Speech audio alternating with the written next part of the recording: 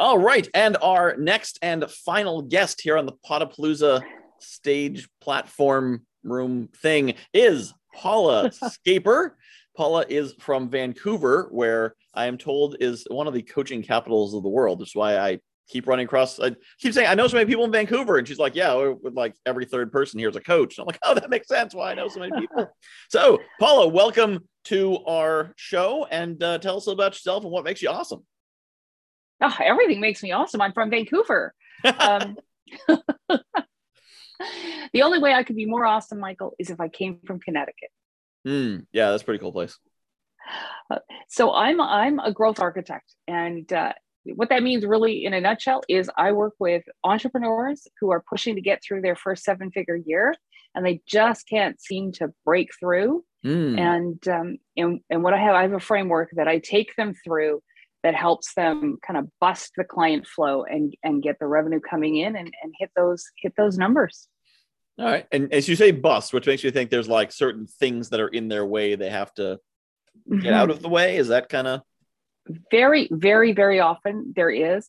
What happens a lot is we're human beings. We all do it. We want to solve a problem in our business. We get all up in our head. We start doing all the things, we start learning all the learnings. Next thing you know, I've got funnels, and there's 7-step funnels, and I've got automations, and I've got, I'm trying to have the right message at the right time and attract the right client. And is it they'll be aligned client? And we've got so much stuff going on that we aren't actually having any impact. Right? It's just handfuls of sand, and we're just throwing them in the ocean, and nothing's going on. And so what we often find when we work with a client is they do a lot less of everything, but they do a lot more of the right things at the right time.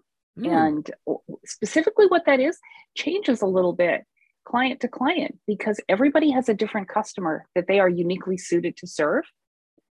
And when they make themselves discoverable by that customer, they can't keep the clients away, because people are attracted to you when they know you can solve their problem. Interesting. So it's interesting is earlier I spoke to Diana Lidstone here at Podapalooza, and she was saying something somewhat similar.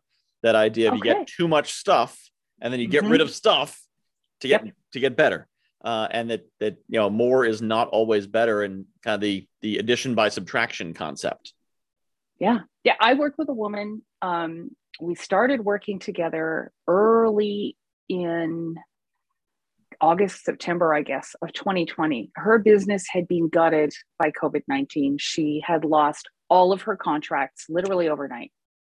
So she was set up for a multiple 6-figure year and woke up on like the 18th of March, no business. Everything's gone. All her revenue has disappeared.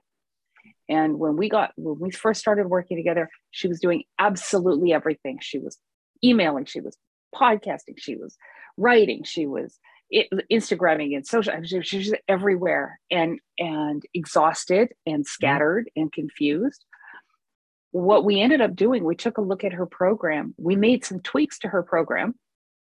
She went from selling a $7,000 half-day workshop to a multiple 5-figure transformational leadership program.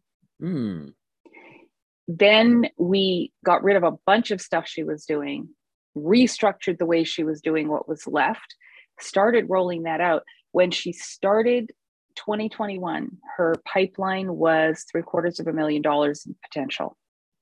In 2021, she ended up having her best ever year in 2021. And I just spoke with her. She said they tripled their revenue. What they actually did in 2020 over 2021, they tripled, and they are looking to do it again. They're on track to do it again, and literally just taking the framework. And then her team is now able to run with it, because what we do is we teach the team to run with it. So you're not caught in this cycle of always having to go back to the trough for the expert advice. This isn't rocket science. Once you've got the framework in place, you can paint your own walls of your house. You know what to do. And that's our approach, really. So what got you into the space? I ran my own marketing agency for 22 years. I worked with a lot of Fortune 500 companies and did very well. And what I started seeing was that the entrepreneur, the small business entrepreneur, multiple six-figure business, they were being given little bits and pieces of the recipe, but they weren't being given the big picture. And so what happens, it's like trying to bake a cake, right? You bake a cake. Well, if you have all the cocoa and all the flour and all the milk and all the eggs, but you don't have baking soda and you don't have sugar, you have a pretty disgusting cake. But you're only missing two ingredients. But you're only missing two ingredients. Exactly. Put too much salt in, it's an even worse cake, even though salt's the right ingredient. And so I found that was happening a lot. And when I started working with entrepreneurs independently, the beauty of it was when you unlock the flow of revenue into an entrepreneur's business, you're not changing some executive's bonus. You're actually changing the life of the entrepreneur. Yeah. And that impact for me was so important because I know what having a business has done for my family. I know what it has allowed and empowered me to do for my children. And I know what the difference is between struggling to make revenue in my business and having clients flow into my business. And so for me, I feel more filled up when I know that what we just did is going to help somebody pay off their mortgage, put their kids through college, get round the clock care for their parents. You're really impacting people's lives. Yeah. Right. I didn't always feel that with the large corporate accounts. It was very satisfying work. Nobody's mother got a nurse because of the work that we were doing. It just wasn't the same satisfaction. And so I love it. That's what I like to do. That's great. And that's one of the things in our modern world is there's a lot of challenges. It's no longer the kind of world where you can just get a job and support a family. And people talk about how The Simpsons is anachronistic now because the idea of a single earner with a high school degree supporting a family of 5 is absurd in 2022. Yeah. But at the same time, there's this opportunity on the flip side. The easy path is no longer easy, but there's this upside path if you can find it. If you can figure out what is your gift, what is your strength, and how can you leverage it, where you can make 6 figures, multiple 6 figures, not necessarily become a millionaire or a billionaire, but become pretty comfortable. $450,000 a year puts you in the top 1%. And right. And you don't need anywhere near that in personal income to make a material difference in your life. Yeah. In most parts of North America. I should be careful. I live in Vancouver. You need that for a cup of coffee here, but as a whole. I'm in Connecticut, same way. But even still, $150,000 a year is a very comfortable middle class lifestyle. You're not buying yachts and flying off to Tahiti 3 times a year, but you can get by just fine. And if you don't hate your job, you don't have to go to Tahiti 3 times. Well, that's the other part of it, right? And the thing that we don't really recognize often when we're talking is that small businesses are actually responsible for somewhere between 80 and 90% of the employment in all of our communities. It is the business owner with 3, 4, or 5 employees. That's where 98% of us work. The big corporate jobs are not where most people work, and they're not where young people get their start. My first job out of school wasn't in some massive corporation. It was in a small company where I got to roll up my sleeves and play and get involved in things that in a larger corporation, I'd still have been making coffee. I was running the production department for the magazine. Yeah. Different opportunities. And I think we sometimes undervalue that. We undervalue the importance of that. And we've lost touch a little bit with that entrepreneurial spirit. I don't know what Connecticut is like, but certainly in parts of Canada that it's been dimmed a little bit, that competitive nature. When you can help people leverage that, it's not just their family, but it's also the jobs that they create and the experience that they create for tomorrow's entrepreneur, for my children, your children. That are going to be looking for those first jobs. So I'm pretty passionate about it. I get really, obviously, I get really involved in small business. It's important for our economy. Yeah, no, it's huge. And there's also, I think, there's a difference between the business owner and the entrepreneur. The business owner is a person who's, they're a mechanic, they're a roofer, and instead of making $12 an hour working for someone else, they start their own business, but not because they necessarily want to be a business owner. It's just the only way they can make a living at it, versus the entrepreneur, which probably describes both of us, which is like, I can't work for someone else. I couldn't even imagine doing it. That sounds awful. And I want to be doing 3 things at once because I get bored if I don't have at least 2 side projects and doing these other things. So it's definitely a different mindset. But yeah, I find in Connecticut, there's a lot of people who are just, they get stuck in that, like, no, I'm just a manufacturing worker. I'm just a minimum wage worker. They take on the identity of their job, and it limits them so severely. It can, but even as entrepreneurs, even as business owners, I mean, I work with so many people who were dragged kicking and screaming into entrepreneurship, or, in my case, I tripped and fell. I literally tripped and fell. I mean, I've been an entrepreneur my whole life. I tutored. I never had a job in high school. I did. I washed dishes in a breakfast restaurant for a while. That was not for me. And so, I found other ways. I tutored. I did things that created money for myself, not really connecting with what that was. My dad worked in the mine. My mom was a stay-at-home mom. We had 5 kids. I mean, we were just that family that you talked about, small town BC. And then I finished school and I started working, and I had all these jobs. And the dot-com crash in 2000 just gutted the business that I worked for. They were going in a different direction. I'd run the math. I didn't see it working. I had a conversation with my boss. I said, I don't think I'm on side for this. Like, what are we going to do? Worked out a contract with them where I was going to help them wrap up the side of the business that I was in. Walked home. My husband's on the floor playing with our 4-year-old daughter. He was a freelance videographer. So, stable income and freelance videography, they're not the same thing. And I said to him, so I quit my job today, and I think I'm just going to take our savings and buy a computer and start a company. And he looked up at me and said, okay, what's for dinner?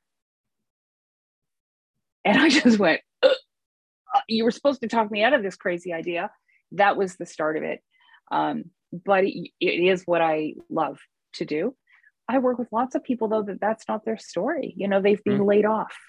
They've been downsized. They've crossed the threshold of 50, and suddenly there's a 27-year-old that'll do the job for half of what they can do it. And so the company figures, I can get 2 27-year-olds for you. And so now it's time for you to retire, or whatever other, way. There's lots of different ways that people, and they're just not ready to crawl into a pine box and wait for the dirt nap. So they find things to do, right? Yeah. Yeah. And all of those people need a way to drive clients into their business. How we get to the destination doesn't really matter. We end up at the destination. If you're an entrepreneur, you own a business, and either you find a way to attract a flow of clients into the business, or all you've done is created a job for yourself, and you're trapped and you can never take a vacation. You can never go to a dress rehearsal or a dance recital for your kids. You've created a prison that's worse than the minimum wage job you used to have. Yeah. That's a huge thing. I'm actually reminded of someone else I know who I'm going to introduce you to, who focus on that kind of thing. People who got into business for the freedom, and they discover, and they're like, hey, once I'm making $500,000 a year, once I'm making $1 million a year, then I'll be free. Then I can take the trips. Then I'll have the time because I'll have the money. Yeah. And they realize that they just have the money, but the business still owns them, and they don't own the business. Yeah, they just have bigger problems. Bigger revenue, bigger problems. The other one that I work a lot with, I'll meet people and they say, gosh, I thought if I could just get to 500,000, if I could just get to 600,000, that I'd have the financial freedom to be able to do the things I want to do. I'm working harder. I'm, doing more hours. I'm bringing in more money, and I've got less left at the end because it costs so much to deliver that volume of service that I've hit a choke point and a profit choke point. And that happens a lot with entrepreneurs. It's a big part of what we're able to do with clients is that's one of those pieces where we put the dynamite in the dam, get those choke points out so that you're managing your business for profit. That's part of your marketing. And we don't think about it that way, but that is a big part of your marketing is having your structure in place so that what you do is actually profitable. Yep. Yeah, the whole profit first concept. Oh, I don't know if you've ever talked to somebody who was doing their business with paid search ads or pay-per-click ads, and you'll see. I met with a client just recently, and they were looking at their pay-per-click ad campaign, and the agency is all raw. Hey, you spent $36,000 in ads, and you got $55,000 in revenue. You had a positive ROI. And I looked at the client and I said, what did it cost you to deliver that $55,000 in goods to these clients? She said, about $34,000. Okay, so you spent 36 on advertising and 34 at 70. You got 54. You are $16,000 poorer. That's not better. That's worse. That's right. And so, but these are the things, these are like the little pieces that we don't, unfortunately, we don't as gurus or coaches or however you want to call it, often have the opportunity to roll up our sleeves and get into the business and help with those pieces. And so that's where I come in and help with that.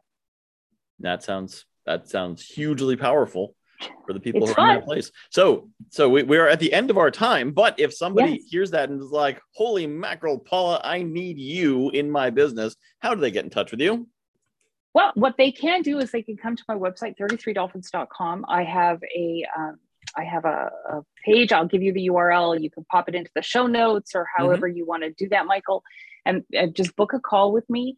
We'll get on a call, 30 minutes. We'll figure out if there's a way that I can help you. I guarantee you're going to leave with at least one thing you can put in place immediately in your business that's going to block the dam. And then we also have a 5-day program coming up that is free for your listeners. It's 5 days. We're going to walk people through the same process that I take my clients through to figure out their uniqueness so that they can start really getting laser focused on who their client is.